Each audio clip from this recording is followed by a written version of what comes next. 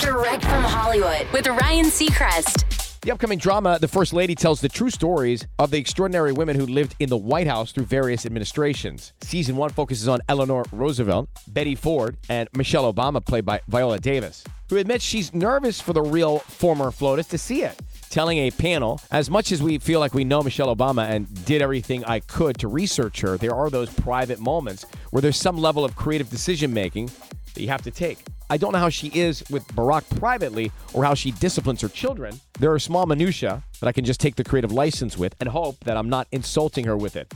That's where you have to navigate as an artist. The First Lady debuts Showtime, April 17th. That's Direct from Hollywood.